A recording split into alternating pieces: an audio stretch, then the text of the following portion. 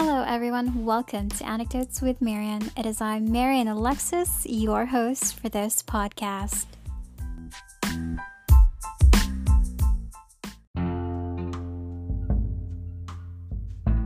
Hey guys, so another episode of Anecdotes with Marian. This is already episode 5. Wow, thank you for waiting and for understanding. I also want to say sorry for the delayment of this and the postponement, because you guys all know that the past 2 weeks was just really tough and disheartening. You guys have seen in the news that our country was hit by 2 typhoons, Rolly and Ulysses. So even though I wanted to post 2 weeks ago, of course, I just couldn't after that happened. I wanted to be sensitive with what's going on, and it just did not feel right to post an episode that talks about relationship or love, even though it's so valid. All of the questions are so valid. I just felt that it wasn't the right time to be posting, and I was concerned. My head was worried. I was looking for ways on how to help on my own little ways, like how can I donate a small amount, how can I donate a meal or some relief goods, how can I bring unused clothes to the victims of that typhoon. So that's where my head was, and I just didn't have the time to record. Also because we experienced 2 days of blackout, almost 2 days, and 3 days of on and off water supplies. So yeah, no time to record, definitely. And 4 days ago, I also wanted to post this episode because I already finished half of it, but then another personal issue occurred wherein my concern and my support has to be there in that certain issue. So yeah, I'm just glad that you guys still waited and you're tuning in now. So thank you. And with this episode, I'm going to talk about relationships, like I said or mentioned earlier. And it's the questions together with the other ones that I've gathered months ago before I started the podcast. And yeah, this will be insights that I have. It will be me imagining myself if I were in this situation or in this circumstance. I don't want to pretend that I am such a good love guru, because I don't want that shit, and we all know that there's no perfect relationships. So yeah, this is just me giving my insights, me sharing some thoughts, and it will be up to you to be encouraged or to be enlightened with whatever I'm going to share, with what I'm going to talk about. So let's get to it.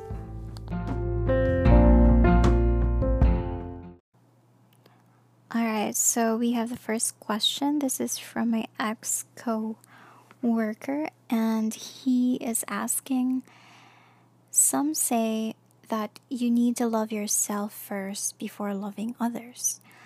But how do you love yourself? And how would you know if you love yourself enough? Okay. Thank you for this question. It's such a tough first question, but what the heck? Okay. So for me, I think love yourself first is one of the most common, and I think also one of the most overrated advice anyone can give you. And I don't know, it's just not applicable to everyone. I mean, we're not privileged. We're not all privileged to be surrounded by love and to have love as our foundation in the environment that we're in. So it's really hard to say and to enforce that to everyone, that you should love yourself. Mahalin mo muna yung sarili mo bago yung iba. It's hard to say that to everyone, and I stopped saying that to everyone or giving that kind of advice to everyone, because sometimes, or even most times, people need to feel pain. People need to experience hurt. People need to know struggles or a lot of negative emotions before learning and knowing about love, about giving themselves love. So yeah, it's not applicable for everyone. Love yourself so that you love others. It's hard to give that kind of advice to everyone. But for me, how do you love yourself? I guess you love yourself when you start taking care of yourself. If you start seeing bad patterns or hidden toxic patterns that you need to really change, and for you to intentionally build self-awareness. You start loving yourself when you question your perception, when you start being more compassionate and honest and kind, to yourself, and when you have these dialogue wherein it involves those three things: compassion, kindness, and honesty. It's about digging deeper into what you really want, what your motivations are, and have the humility to know what you can learn more. Because I feel that when you have self-awareness and you start taking care of yourself and knowing what you want and what's best for you, that is when you start loving yourself. And for the other question, how would you know if you love yourself enough? I think that's the same. When you start realizing these things, pag nasabi mo na sa sarili mo na, oh shit, I don't want those things for myself anymore. It's not something that I can tolerate. Or these are the kinds of boundaries that I want for myself. So when you realize those things, when you start thinking about those things, I think that is when you start realizing that you love yourself enough. When there's care, when there's compassion, that's love. That's you loving yourself.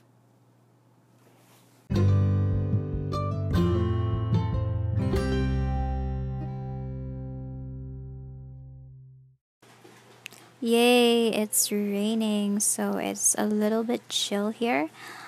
Okay, I also want to add in question number 1 that self-love, finding love for yourself, or trying to distinguish if you love yourself enough is not an easy task, because most of us are not handed love.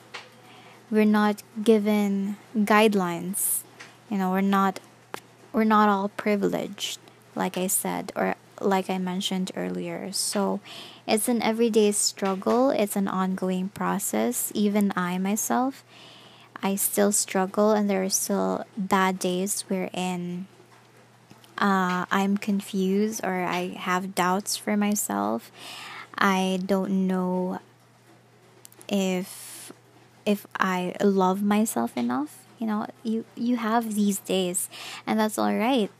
It's totally normal. But as long as you have the power or the motivation to pick yourself up again and to understand yourself and forgive yourself again, that's you loving yourself. That's you trying to love yourself enough. As much as there's effort of you becoming the best version of yourself or you encouraging yourself, that's self love. And it's okay, I guess most of us are giving this kind of advice to the younger generation, like to our younger friends, younger relative members, because it's out of concern, because we've been there and we've done that. So it's totally normal why we usually say that, you have to love yourself first before you find a boyfriend. You have to love yourself first before entering into a relationship. And also because we've seen them suffer and we've seen them really heartbroken. So we say it out of concern. But like I said, at the same time, it's not for everyone because it's a learning process, it's an ongoing process. You also need to learn pain, to discover love through pain and through struggles. So it's also hypocritical if I say, hey, you should love yourself, girl, before you find someone when I got into a relationship at a very young age. But yeah, it's still applicable to say, but like I said, not for everyone. All right, so we have question number 2. Okay, it says, what are the things you wouldn't tolerate in a relationship? Um, I will mention 5. Okay, maybe 5 things that I can think of at the moment. First would definitely be disrespect. I cannot tolerate that in a relationship because I feel like if your partner disrespects you, and not just you, okay, disrespects you, your family, and your friends, it's where everything starts. Like all the bad red flags will start. Because if your partner loses respect, he can do a lot of bad things. Respect is one of the biggest foundation that you you can have, and it's what makes things afloat. It's what makes you safe. Like even though you have misunderstandings or miscommunication, as long as there's still respect, you can still, you know, learn from each other and you can still apologize to each other. But if there's no more respect, then imagine what your partner can do, diba? So I cannot tolerate disrespect. Next would be disloyalty or dishonesty or unfaithfulness, because I don't know, I why would I stay with a person who would constantly lie to me? It's just like being with someone and stepping on, or being in a relationship wherein I don't know where I stand because the trust is already broken. So it also has to do with respect, because if your partner respects you, then he would respect what you're going to feel. He's not going to cheat on you. He's not going to be unfaithful. He's not going to lie to you. He's going to be honest. So these are the things that I can no longer tolerate. And next would have to be abuse. And I'm not just talking about physical abuse, I'm also talking about emotional abuse. Because that's just a big no. I cannot. I cannot stay with someone who will hurt me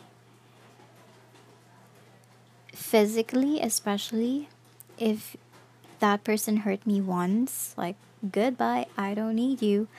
I cannot. I cannot live with that. And with the emotional one, you know, if the abuse will start and it will continue to go on,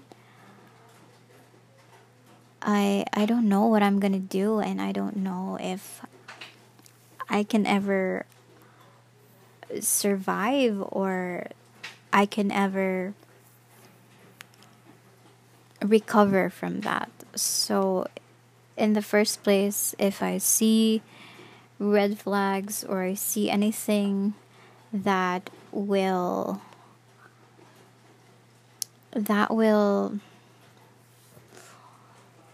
mm, that will spark abuse, I don't know, that will start the abuse, I'm just gonna end it.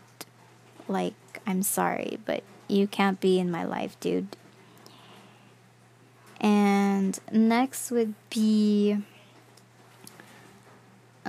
if the person keeps committing the same mistakes, if he would constantly say sorry without changed behavior, when it's not accompanied by changed behavior or accompanied by actions.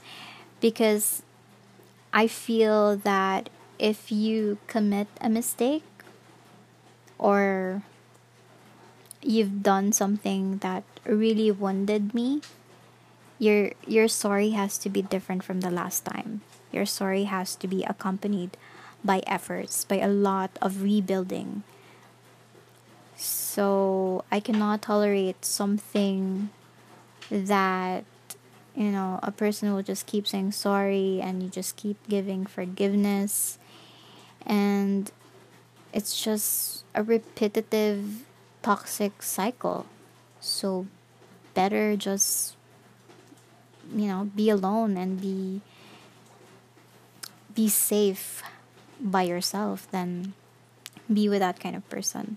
So again, it also goes back to being disrespectful, because if you respect your partner, you will know how to learn and how to grow together with your mistakes or whatever bad shit you've done. And lastly, would have to be endangering my mental health. You guys know that it's one of my advocacy. It's one of the things that I want to give awareness of. Mental health is really important. So if a partner belittles my mental health or endangering my mental health and does not know how to honor it or to protect it, then I can't tolerate that, because I want someone who would make me feel safe and would totally understand and have a lot of patience when it comes to my mental health. To work together, because I will do the same for my partner. So those are the things that I can think of at the moment: disrespect, disloyalty, abuse, sorry that are not accompanied by changed behaviors, and yeah, the last one, endangering mental health or endangering my mental health.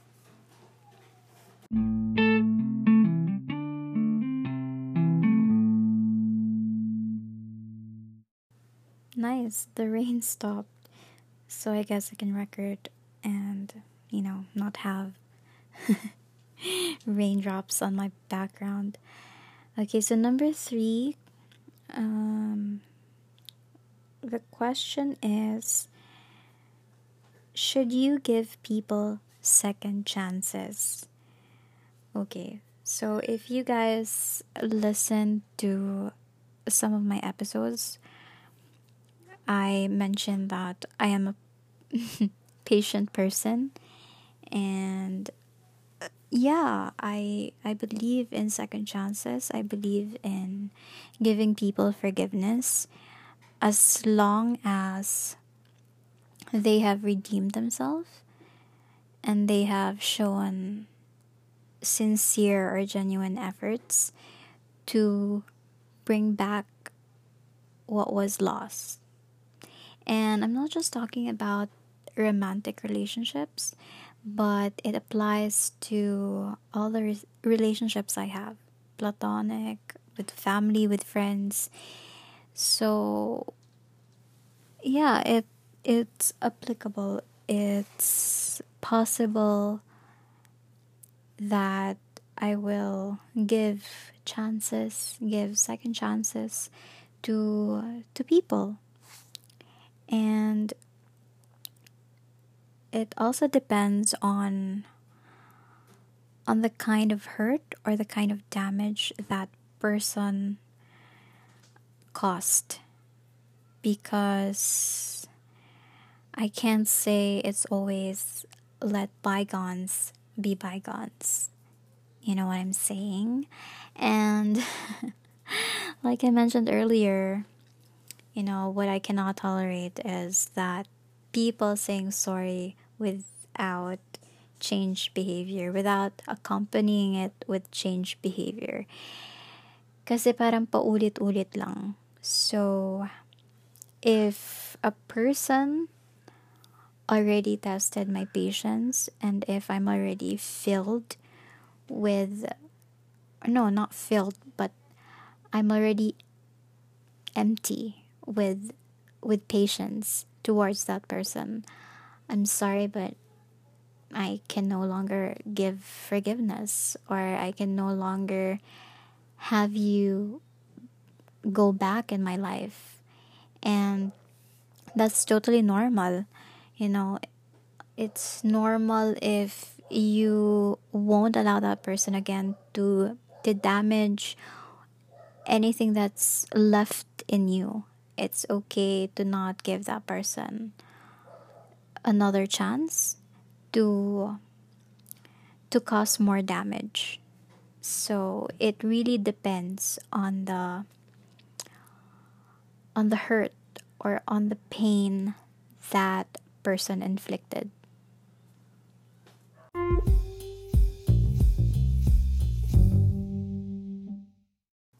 Alright, so we're already in question number 4, and this is coming from one of my batchmates, and it says, what advice can you give someone who found out he or she was actually the third party in a relationship? Okay, so again, I'm not gonna give an advice, I'm just going to give an insight or imagine myself if I was or were in this kind of situation or circumstance. But in reality or in real life, I've never experienced this. I've never felt this. But again, if I was in this kind of situation, the first thing that I will probably do is not blame myself. I will not blame myself or accuse myself, because I did not allow this. I did not permit this to happen. Because in the first place, if I knew that the person has a relationship, the person is committed to someone else, I am not even gonna entertain that person.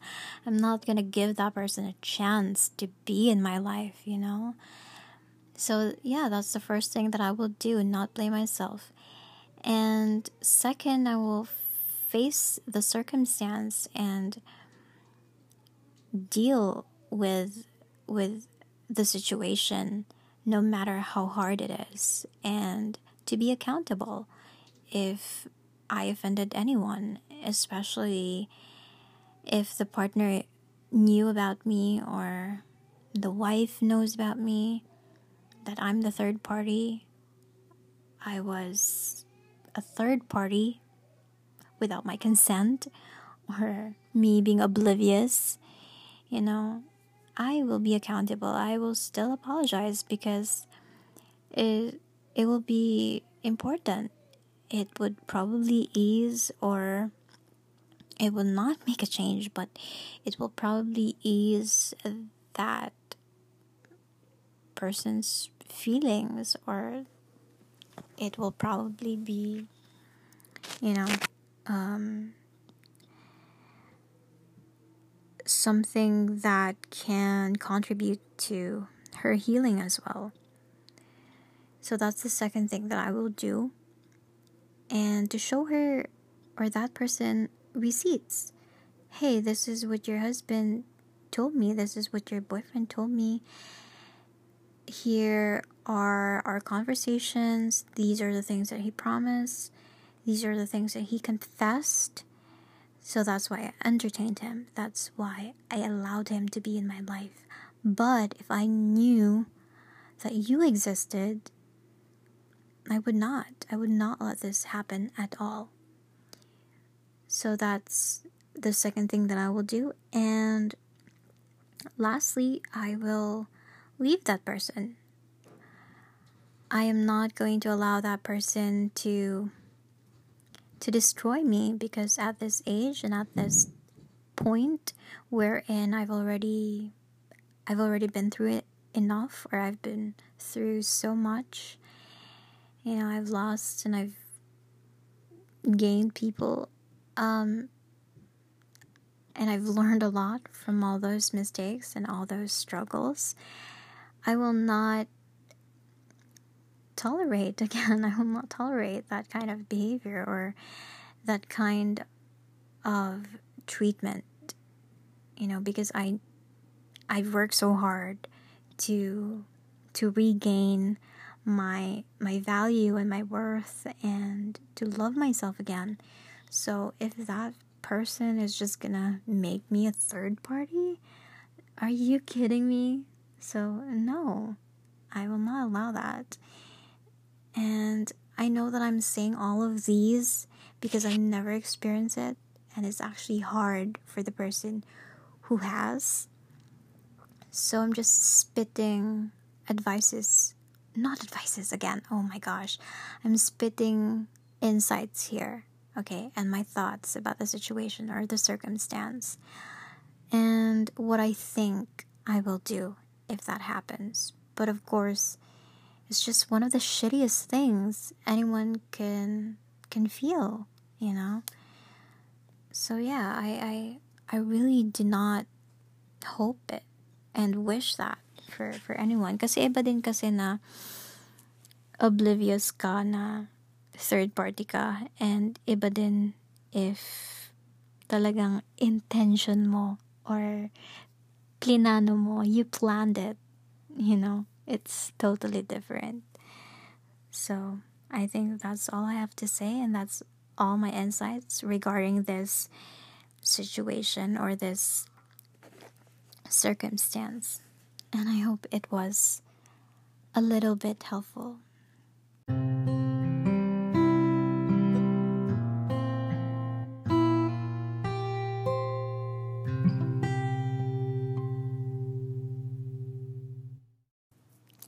Okay, so let's continue with question number 5. And it says, how would you assure your partner if he or she is constantly anxious? I love this question because I feel that it's one of the things that needs to be normalized in a relationship. You have to check and ask about each other's mental health. So for me, what I would usually do to assure my partner if he is constantly anxious, I would ask him. I would ask him what should be done and what I should do, what kind of affirmation or what kind of support he needs from me. And if I get a response, then that's what I need to respect.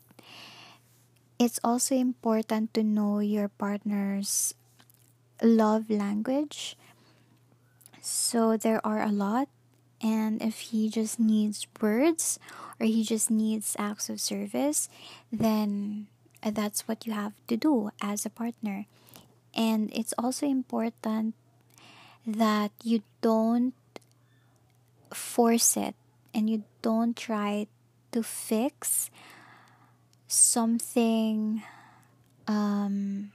something crucial or something fragile, because sometimes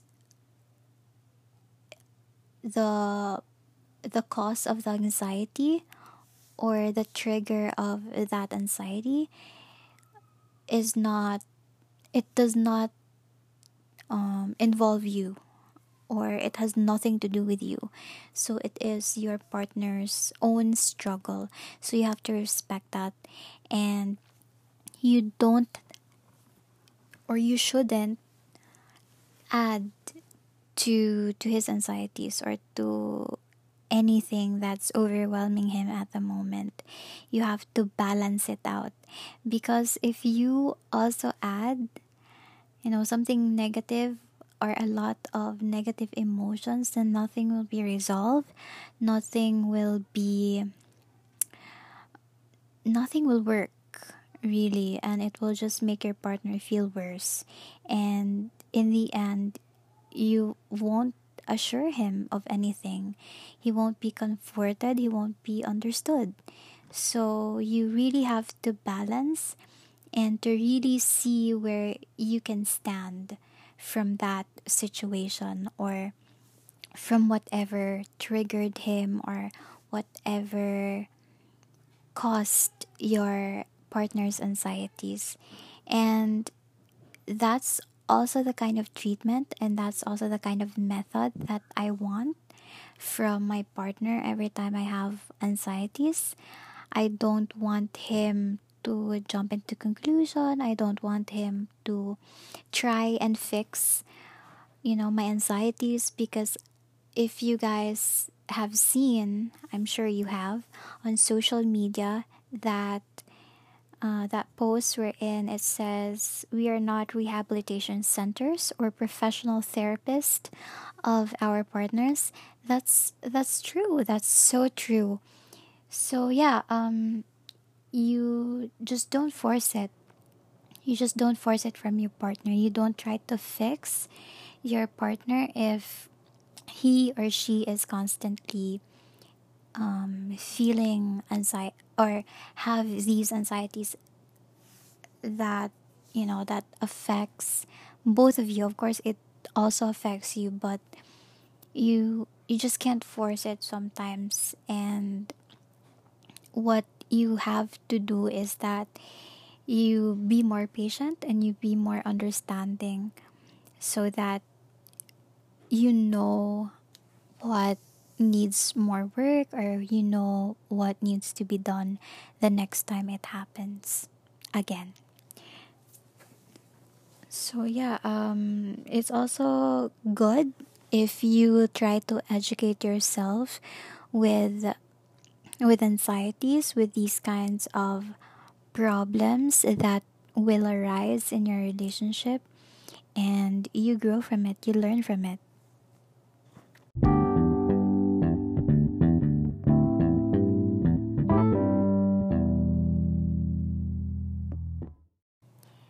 Okay, and next question, number 6.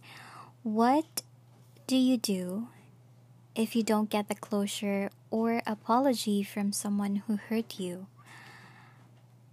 Okay, so for me, I would usually let go and move on my own. I don't try to wait for people to give it to me. And sometimes I just look for the validation and the affirmation that I need for myself. But of course, there are also those pain and those hurt wherein you need closure, you need an apology. It it depends. It depends on the kind of damage. It depends on the kind of healing process that you want for yourself. If you are the person that was damaged and you are the person that was hurt, then you have all the right to ask for an apology and for a closure. But if it's not given to you, I think you deserve to just give it to yourself. Give yourself the kind of apology that you need so that you can move on, because it's also hard to beg for it, because you're already the person that was hurt, and you're the person that was, that was damaged, and that was victimized. And it's hard that you have to beg for that. It should be automatic from the person or the perpetrator to ask for an apology and to make efforts to mend what they did. So if you are the person that was hurt, it's definitely necessary to ask that kind of closure from your perpetrator. But if it's not coming, then you have to move on. You have to have the motivation and the power to move forward, because you can't wait forever, and you can't get stuck on the past, especially when your perpetrator or the person that caused you damage don't know how to be accountable, or don't know how to say sorry, and don't know how to give the closure.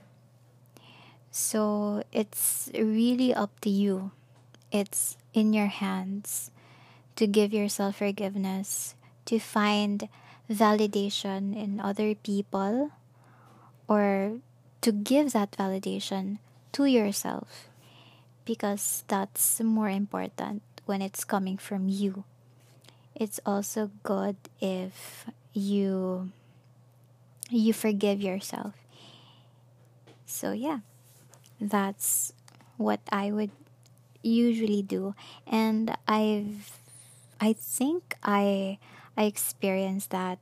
I was hurt and I was damaged, and the apology did not come, and I I had to decide and change my perception and really talk myself out of it, that you know what, I'm I'm the one that was hurt. I'm the one that was damaged, and this person cannot control me forever and make me regret, or make me even more, you know, make me even more down, or make me even more hopeless.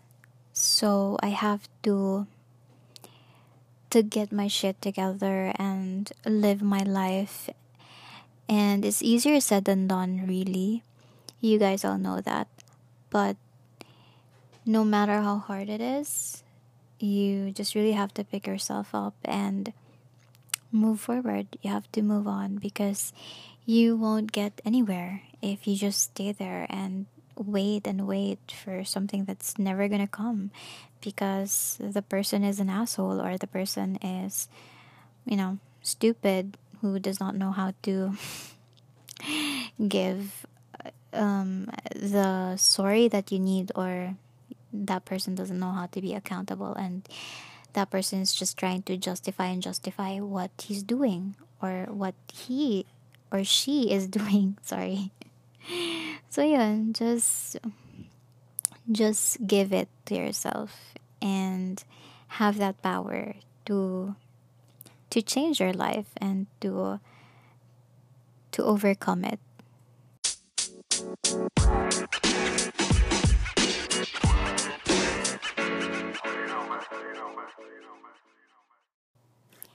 So question number 7, it says, will cheaters ever change? Dun dun dun dun. I think this is the question that everyone's waiting for me to answer. Charot. But no, in all seriousness, as much as I believe in giving chances to other people, or giving second chances to people, I also believe in giving the benefit of the doubt, or I believe in people redeeming themselves sincerely and genuinely. I believe in people changing for the better, in learning from their mistakes, or learning from the damage that they caused, or the damage that they inflicted to someone else. For me, I do get it when people have an open relationship, or people dating here and there, and being with someone every month or every week, or they have a fast process when it comes to dating. I get that, and I understand that, because we all have different preferences, and we all have different lifestyle, and different I don't know, different ways and perspective when it comes to dating and relationship, or just fun. So we all have different beliefs in that, and I understand people who are like that. But what I don't get is people who say they are committed, and people who say that they are in love with someone, but they have the audacity, or they have the um the time to find someone else, or be with someone else, and have a third or fourth nga diba? Fourth party in the relationship. It's a whole new other level, or a whole new logic that I don't really get, because for me, loving one person and being with one person is already hard. It's already a lot of work. So how can you manage two or three people in a relationship, or being with two or three people? It's insane. And I think it's, for me, okay, for me, it's unfair. It's absurd. Like, how do you find the time? How do you divide the love, the attention, or the affection to these people? So yeah, I understand that these kinds of lifestyle and these kinds of relationship exist, but for me, I'm just not into it. I'm not tolerating that kind of thing. Like I said in the question, what I can't tolerate in a relationship. So if it's done to me, I I just have to let that person go, and find something that I deserve, and find something that matches the kind of relationship, or the kind of commitment that I need in my life. So yeah, if cheaters can change, if I believe that they can change, yes, because I've seen people changing for the better, and there's a lot of possibilities as long as they're accountable, they know what they've done, and they have the self-awareness that what they did really harmed or really damaged another person's life. So it's really up to the person, and that's all I can say.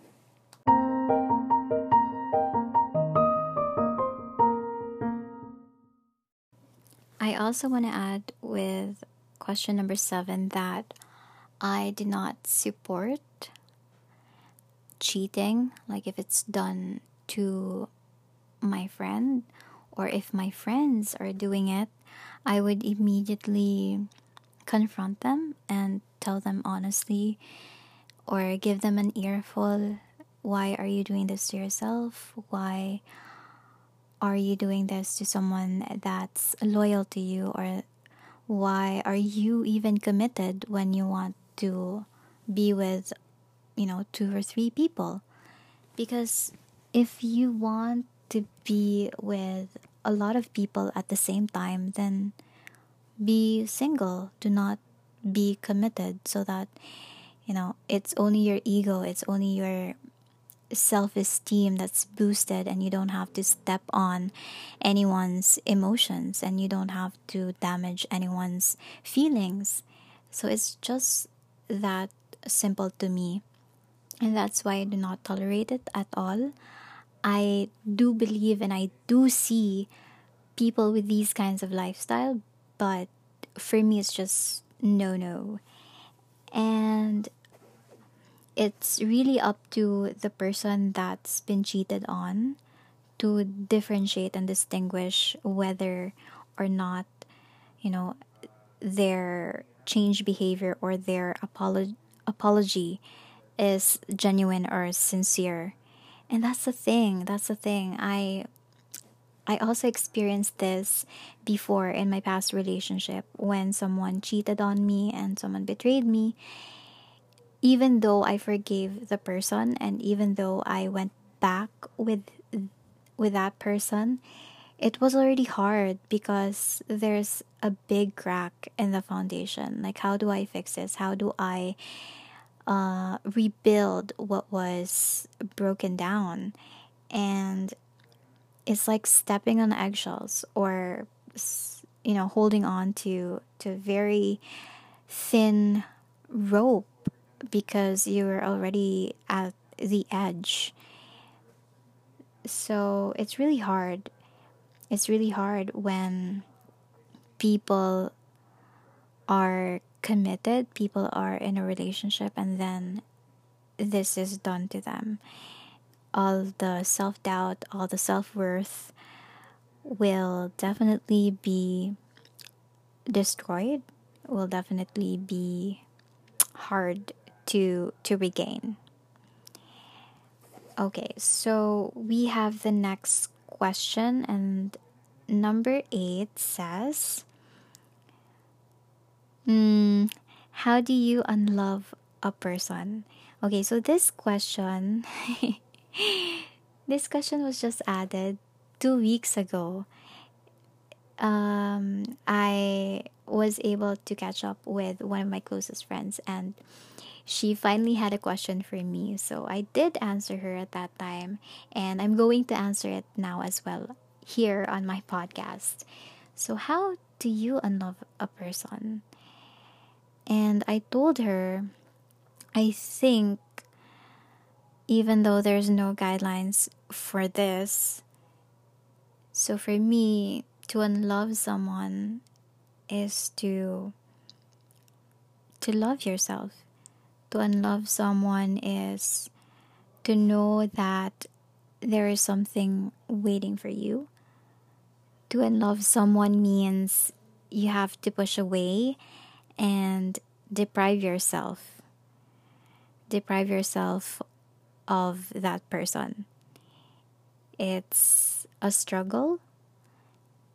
And to unlove someone means to go against the currents, to fight every fiber and natural flow of your emotions. It's something it's something difficult to control. To love someone means you have to let your mind win over your heart. And for me, in my own personal experience, unloving a person meant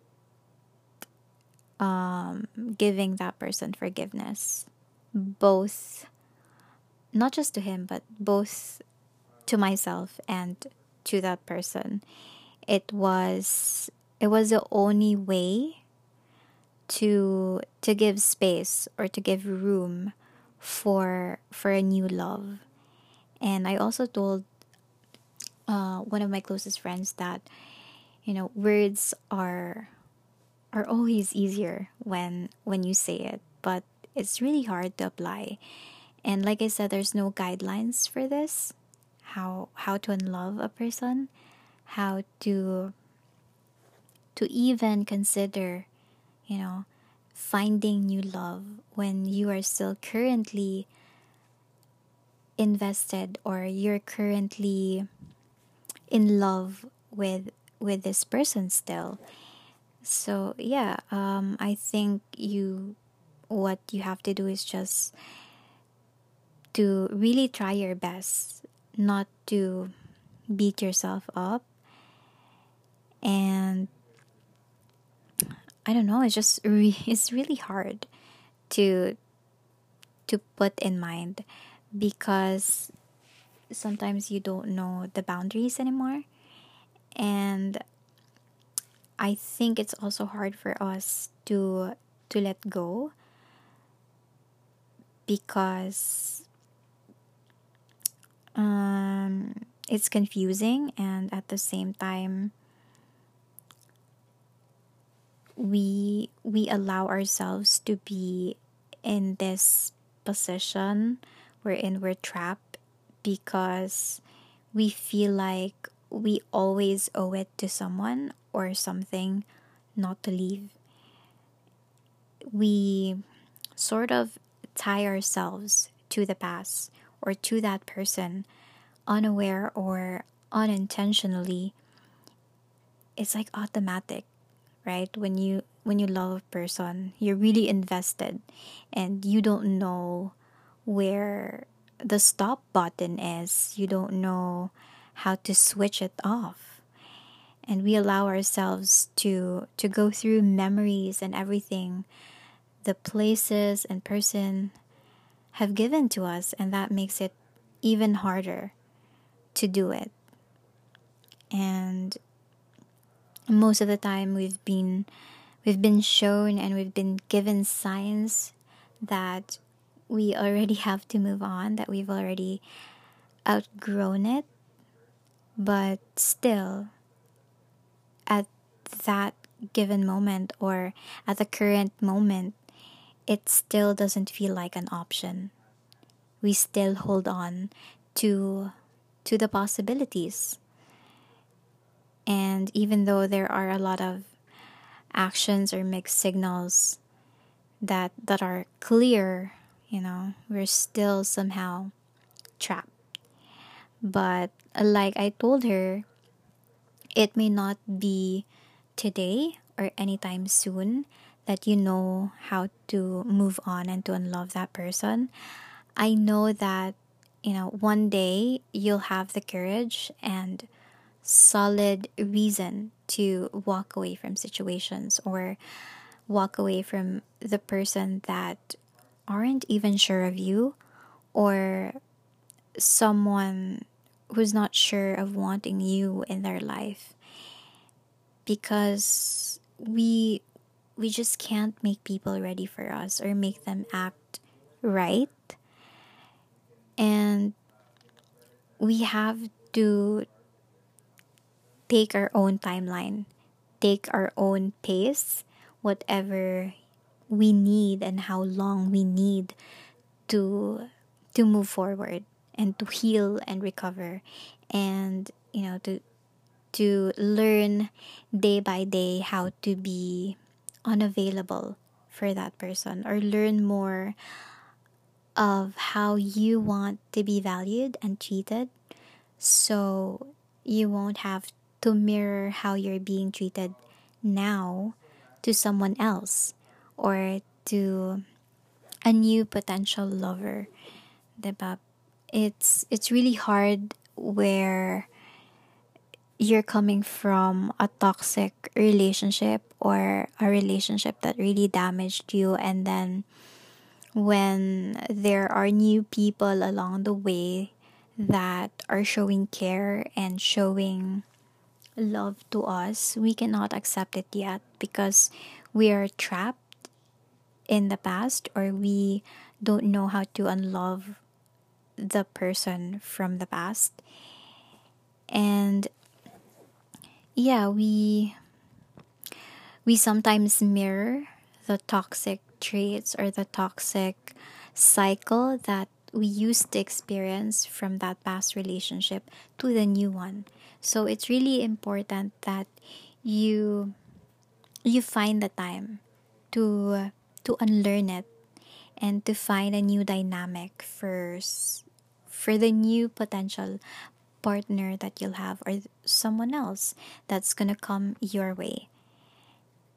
And yeah, I really do hope that there there will come a day wherein you you will have the peace that you're looking for. You will find the recovery you that you need, and eventually have room for a new love, and have room for a lot of chances and possibilities with other people. Because it's really if you're really meant for that person, then that's good. But if not, then it's really time for you to start. It's always the first step that's really hard to make. It's so hard to begin the healing process and you recovering. But you'll get there. You'll get there. I know that. And I claim that. All right. I hope it was helpful.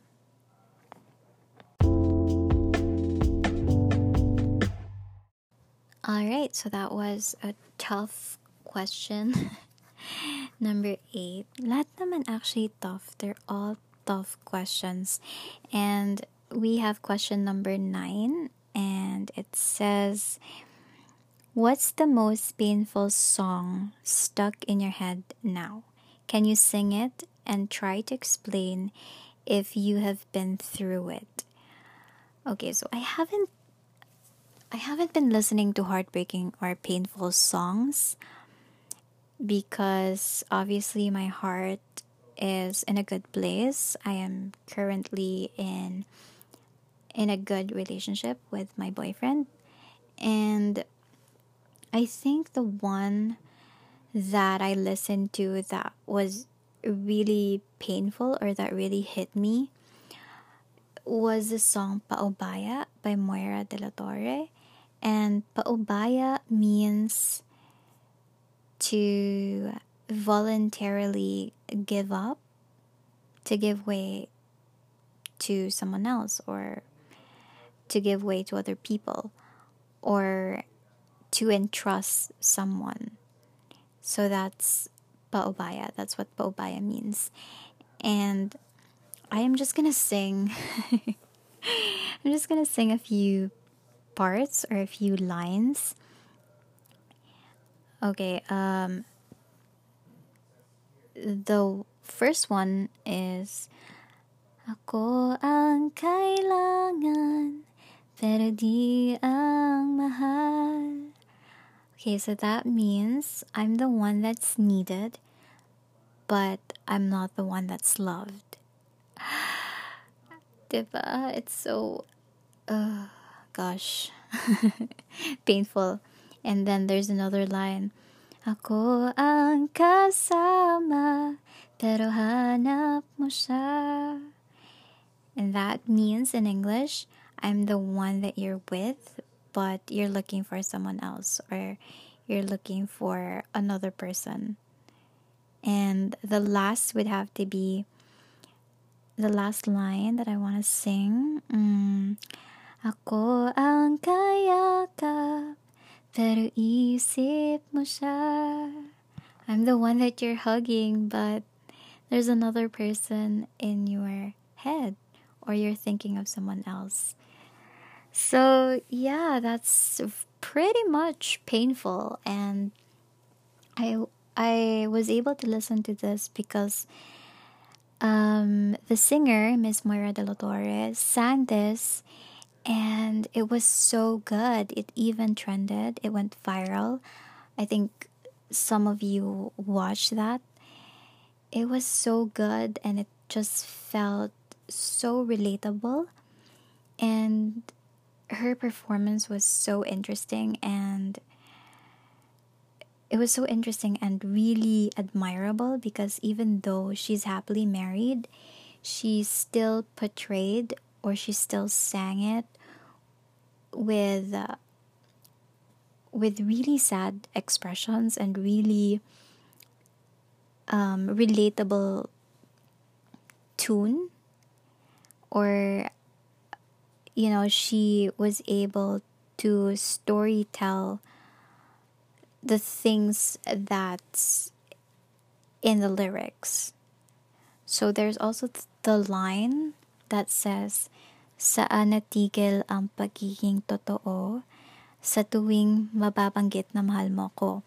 So that means in English, where did you stop being truthful or being honest whenever you say that you love me? And this is a song wherein a lot of people can relate to. I also relate to this because I was also in that kind of situation. Oh, it's raining again. But anyway, going back, I was in that situation again wherein I settled for less. I settled to be with someone knowing that I am not the person that he's in love with, or I'm not the person that he wants to be with. So when this was sang by Miss Moira and this one trended, I can totally relate to it, and I felt so heartbroken, and it was just whoa, a flashback of that experience. So yeah, it's this song. I don't know other songs right now as of the moment that's painful for me, but just this, because I've been listening to more chill ones, and songs that can make me sleep because of my insomnia, and songs that that are vibrant and chill, and just happy songs. But yeah, this one really hit me differently. But of course, with other international artists, you have Lani, and you have Taylor Swift. I mean, her latest album, her latest songs, there are also songs that are really painful because of her experiences, and she's also a good storyteller. So yeah, I think that's it for question number question number 9. I am not gonna add more to it.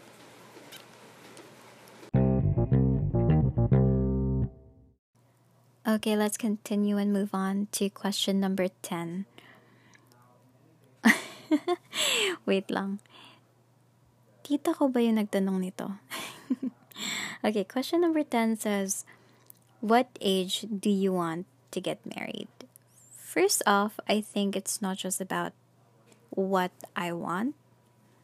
For me, it's important to to also know what your partner wants. And I think it's important to just respect each other's timeline or each other's priorities at the moment.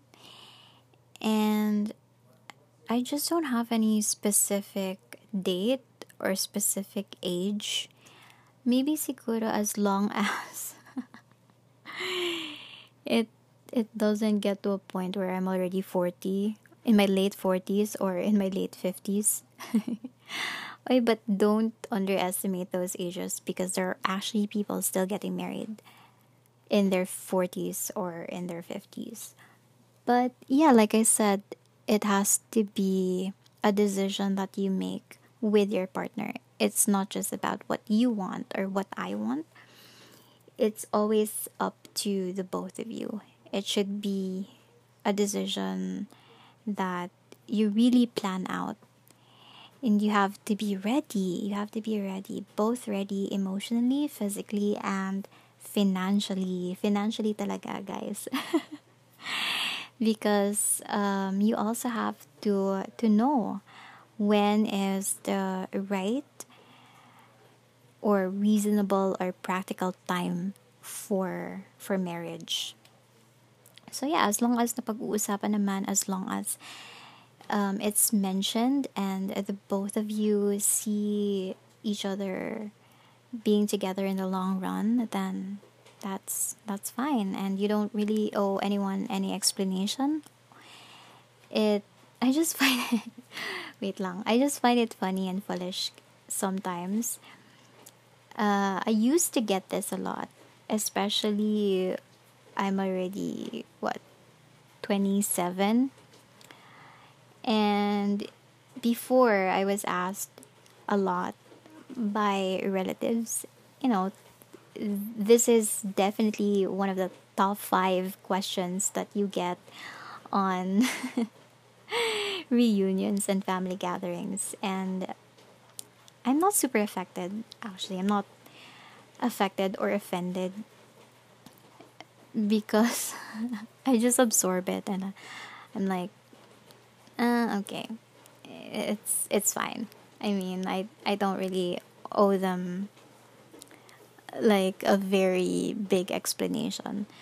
I just I just answer sarcastically, or I answer in a very foolish way. Like now. I just find it really funny with this question. But yeah, it has to be decided by both of you, you and your partner. Okay? Okay. That's all. That's all I have to say. Okay, now question number 11. It says, have you ever ghosted someone, or has someone ever ghosted you? Can you elaborate ghosting? Okay, so for those who do not know what ghosting means or what ghosting is, it's the term used to describe, the action or the practice when a person cuts all ties with you, or a person ceasing all kinds of communication and contact with you. And it doesn't just apply to a partner or to a lover or to a potential lover or potential partner, but it also applies to all sorts of relationships, to friends, to a family member, and even to employees. Employees can also be ghosted by their employers. So there's a lot of cases, and it's one of the common dilemmas and issues that we are facing, especially now that in social media we have dating apps or dating websites wherein we can talk and we can communicate to a lot of people and meet new people. So ghosting is a very common experience. And if I was ever ghosted, yeah, of course, I was ghosted by someone.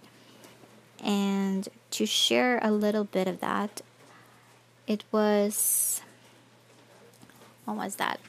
I met him through a relative, and then he started texting me. He got my number when we met.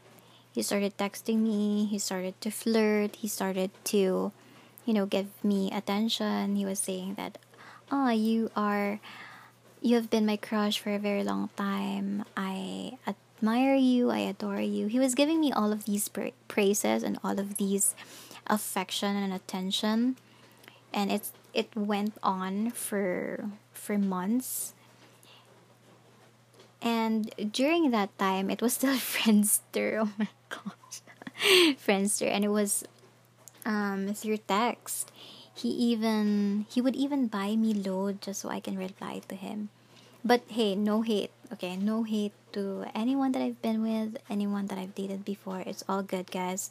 I am I have I am happy, and I have moved on from all of the past experiences that I've had. But I'm just sharing, and there's no shade, okay? There's no shade to any of this. But yeah, ultimately, he stopped, and there was no more reply. I would check on my Friendster, but there's no messages. And I would miss call him, but there's no answer. So you just give up. You ultimately get tired. And for me, kasi I don't want to beg for someone to stay and be super desperate. At least I know that I tried, but I don't want to overdo it. And I know that to myself that love should not be begged. It's one of the things that should not be begged. And it should be something that is given freely, something that is given equally. So yeah, it's that experience with ghosting. And the other question, if I ever ghosted someone, sadly yes. I'm not a perfect person. I Like I said, I did a lot of mistakes as well, and I did a lot of stupid young mistakes. And it was at the time wherein I was also confused with what I wanted in life. It was at the time wherein I was also looking for what I wanted, or looking for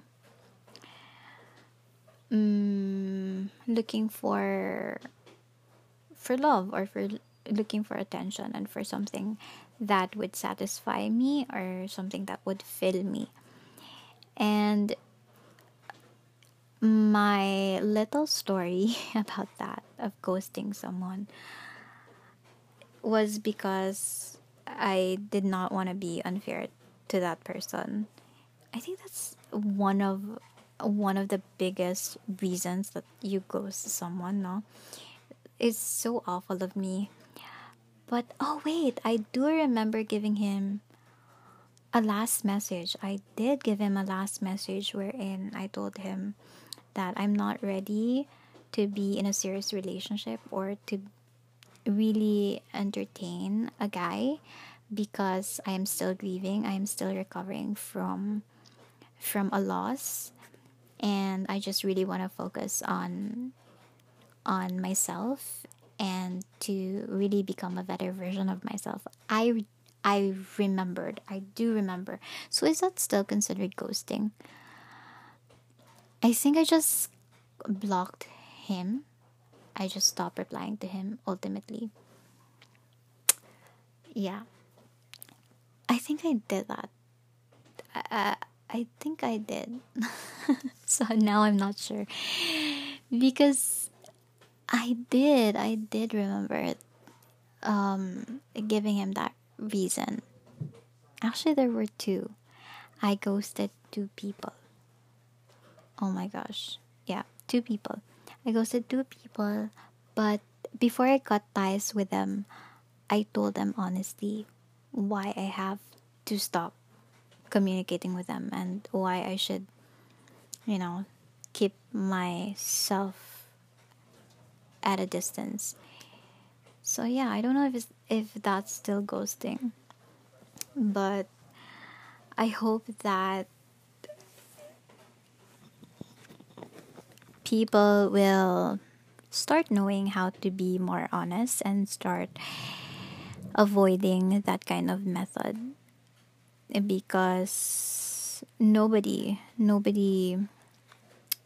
actually deserves that kind of treatment, or that kind of, that kind of response. And we can actually try to be more honest and just say that, we're not you're not interested, you aren't interested, and that this is the kind of boundary that you have to set, or you shouldn't be responsible for how someone's ego reacts, and that you're only responsible for your actions.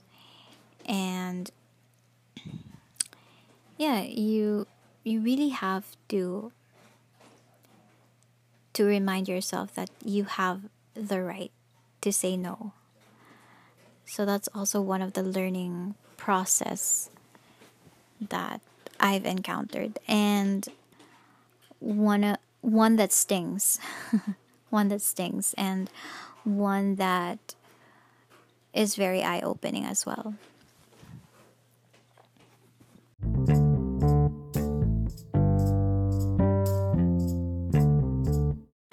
I really don't know if I made sense with the ghosting part, but I hope it helped even just a little bit. I hope it was a little bit insightful.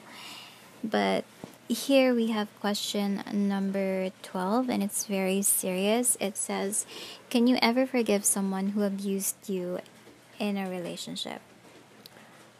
Okay, so if I was in this position, or if I am in this kind of a circumstance wherein I was abused,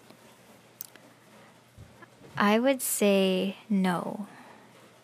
I would say that it's hard and it's difficult. And honestly, I haven't experienced this. And if I go on, it would just be unfair to pretend like I know what to do and I know what to answer to this. I haven't I haven't been sexually abused. I haven't been physically abused. I haven't been emotionally abused ever in my life. So I do not know how to really respond to this question. But I do want to say that if you are in an abusive relationship, please try to reach out. Please allow other people in your lives to help you. Please do seek the right treatment and the right help so that you can overcome this and that you can get out of this. And if you are having a hard time to decide right now, I hope there comes a day wherein you finally realize and you finally, tell yourself that it's time that this should be stopped. And abuse is, to me, very hard to forgive. It's really unforgivable to me because it's such a big, huge trauma, that can be inflicted or that can be done to anyone. So if anyone's listening who's experiencing this, please do reach out. If you know anyone that's also struggling with this kind of problem, please also reach out to them and please do help them. It's very important, and law exists for for these kinds of treatment, for abusive people, for abusers, so that they get the punishment that they deserve and that they need to face.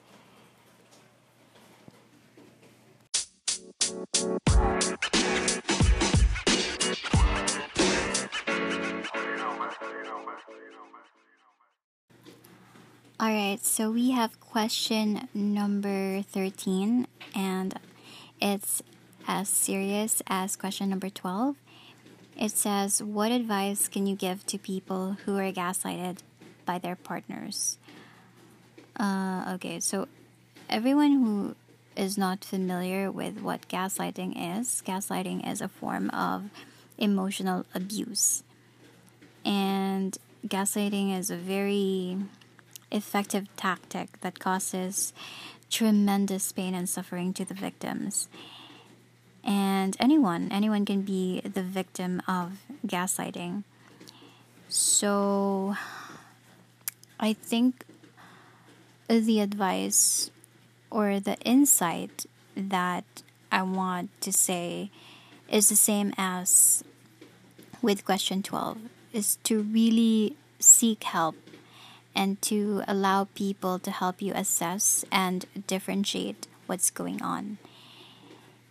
You also have to read things about this and to educate yourself when it comes to serious things like this, because there can already be warning signs of gaslighting, but you're not aware. So what I would share and what I can say, it usually starts with traits and behaviors of a person that's trying to gaslight you. What it might look like, okay, I'll give examples. It can start with white lies. If someone is telling you a white lie that you know to be false, they might be gaslighting you. Now, not all lies are created equal. For gaslighting to be at play, this must be a white lie. And for example, if you were looking for something and that you think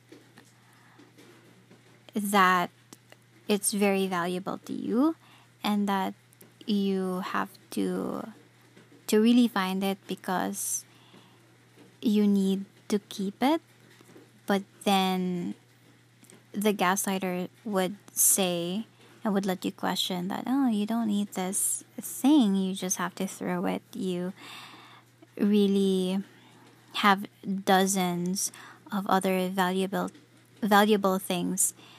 So it's just other, you feel like it's something little, or it's just a small kind of white lie, but then ultimately it becomes consistent, and it actually becomes gradual, and ultimately it weakens your reality. Basta it makes you question your thoughts. It makes you question your memories. And then another one would have to be denial. Okay, denial in the face of proof. The sign would be when someone is insisting that they're not lying, even if you have proof that they are. That's also considered gaslighting. And they do this to disrupt your perception of truth, and to get you to doubt the proof that you have. And next, what else? Of course, to manipulate you with your feelings towards people or things against you. Okay, a gaslighter will try and twist the way you feel about people or things you love, because by doing this, they they eliminate competition for your love and sort of create a higher level of dependability upon them. So it gaslighting does not just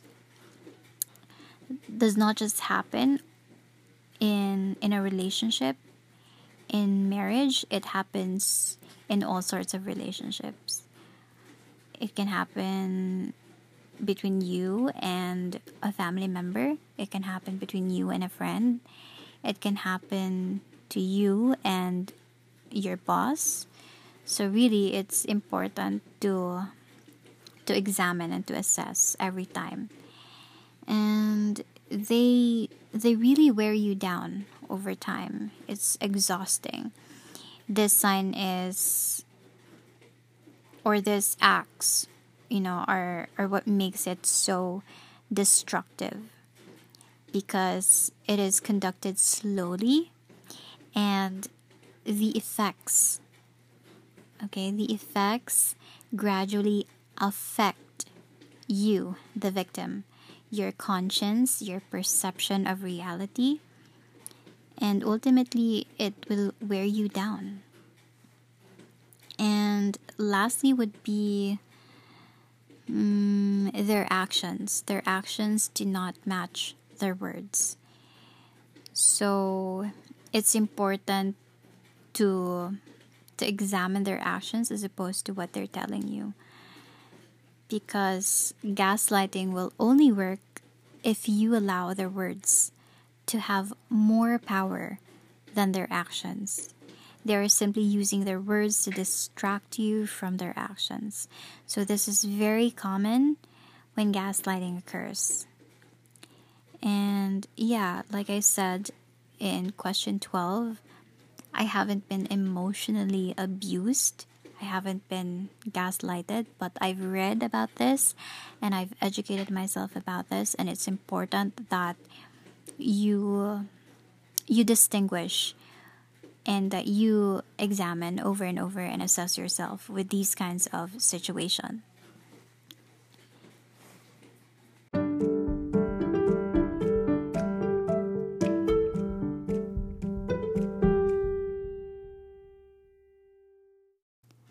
So we have the second to the last question. How did you heal from a broken heart? Well, there are a lot of ways that I considered and that I tried on I how I was able to heal my broken heart. And it always depends kasi with the impact, with how hard you fell and you were torn.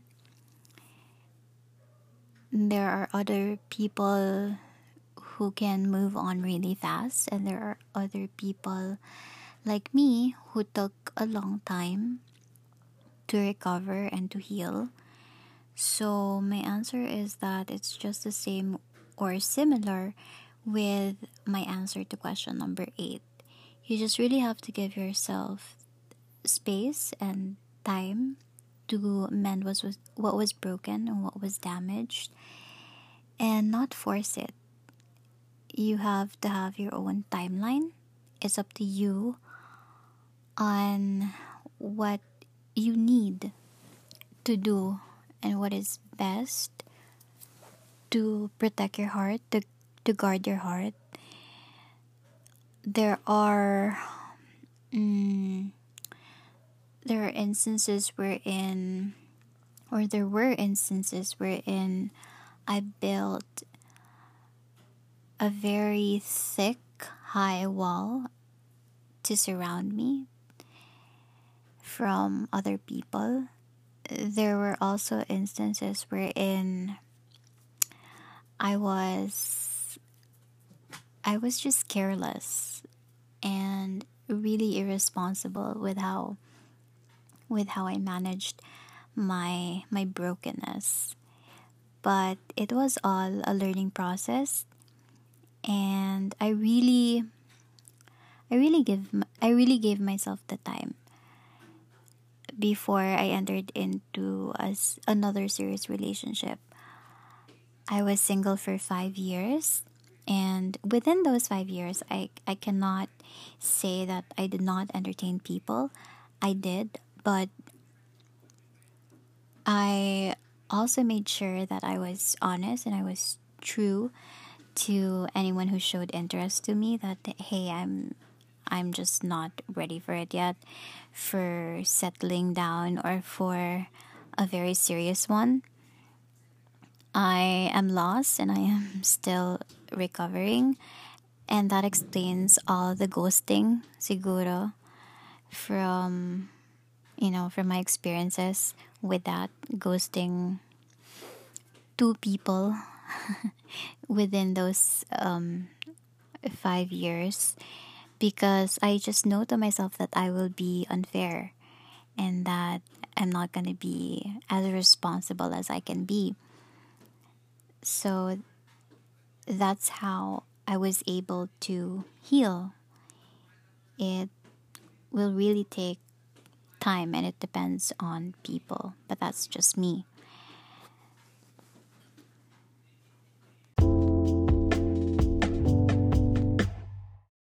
I'm sorry it was cut. So to continue my answer, yeah, I did a lot of methods too, a lot of different changes to heal and to recover with my broken heart. I did things that I'm passionate about. I focused my energy and my time into having fun and experiencing the things that I haven't experienced yet. I also did some traveling, a lot of reading, a lot of mingling here and there, a lot of exploring until I until I was I was ready and I was realizing that oh, I actually want to be in a commitment already. And with my current one, it was interesting because it came unexpectedly when you're not looking. When you're not looking, it just comes. And with my current one, it started foolishly and it started so immature and rocky because we both weren't serious, or we just didn't know what to do at the very beginning. It was just me trying to entertain him, but in all seriousness, I didn't know what I wanted, and I was still in the process of recovering from from all the other guys that I like or the other guys that I was in love with and other guys that I entertained, so here and there. So when it happened, or when that moment happened between me and my current relationship, it was all I thought. It was just like the other ones. I didn't see myself being serious with him as well. I didn't see myself really committing to him because we were friends first. Like I met him 2012 and we we were friends, and 2017 it was when we started to really date. And yeah, it would just surprise you in the most unexpected ways. So what's important is that you just give yourself time. You give yourself, the chance to understand what you're feeling, to understand the brokenness in you, so that it will really heal, and it will give you room for someone else. Because if you're still holding on, and if you're really still not ready, or you're not yet sure, there's a slightest chance that you're not sure, then you're not yet prepared or you're not yet healed. And we have the last question, number 15. It says, I heard an episode you had with your BF. Okay, that's episode 2. How's your heart and what's the best thing about him? And the best things you learned through the years that you can impart on making things work out. Sorry. Work out? Or work out between two people. Okay. First, thank you for for listening to that episode. My heart is in a good place, like I said as well earlier while I was answering the other questions. And the best thing about Andre is that I can't choose one thing, but he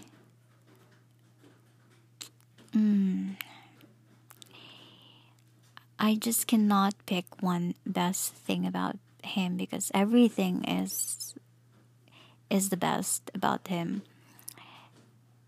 And he just makes me feel loved, and he respects me and understands me and really makes an effort to really show his affection. He's so clingy. And I'm also very clingy, which is perfect. And he's the kind of guy that is really into updating. Like in every day-to-day things that he's doing, especially during this pandemic. He updates me a lot with what's happening to him, how his day went, and what his plans are, and I think that's really important. Also, he's very he's also very forgiving, and he also tolerates me because I feel like I don't give him enough credit, or people just think that I'm the one that's always tolerating him. But in actuality and in all honesty, he also tolerates all of my, all of the things that I lack and all of the things that I'm not good at. And what's good is that in every conflict that we have, we can fix it, we can talk about it, and we learn from each other, and we move on, and we work harder. We work harder for it to really work. And I think that's one of the things that I want to impart when you are in a relationship, to really find the right kind of communication that works for you guys, and that you both comprehend what you're talking about and what you're communicating about. And also, what's best is that I get to learn a lot of things, and to be more involved in other new things because of him. So I think that's also the best. And that's all I can think of at the moment. And this has been one of the longest podcasts that I've ever recorded. It's probably gonna last for an hour. So yeah, I hope that all of my answers were insightful and were tad bit helpful to everyone who asked. And again, it's just insights, and I hope that you got something encouraging, something comforting in my words and in what I've said or what I shared.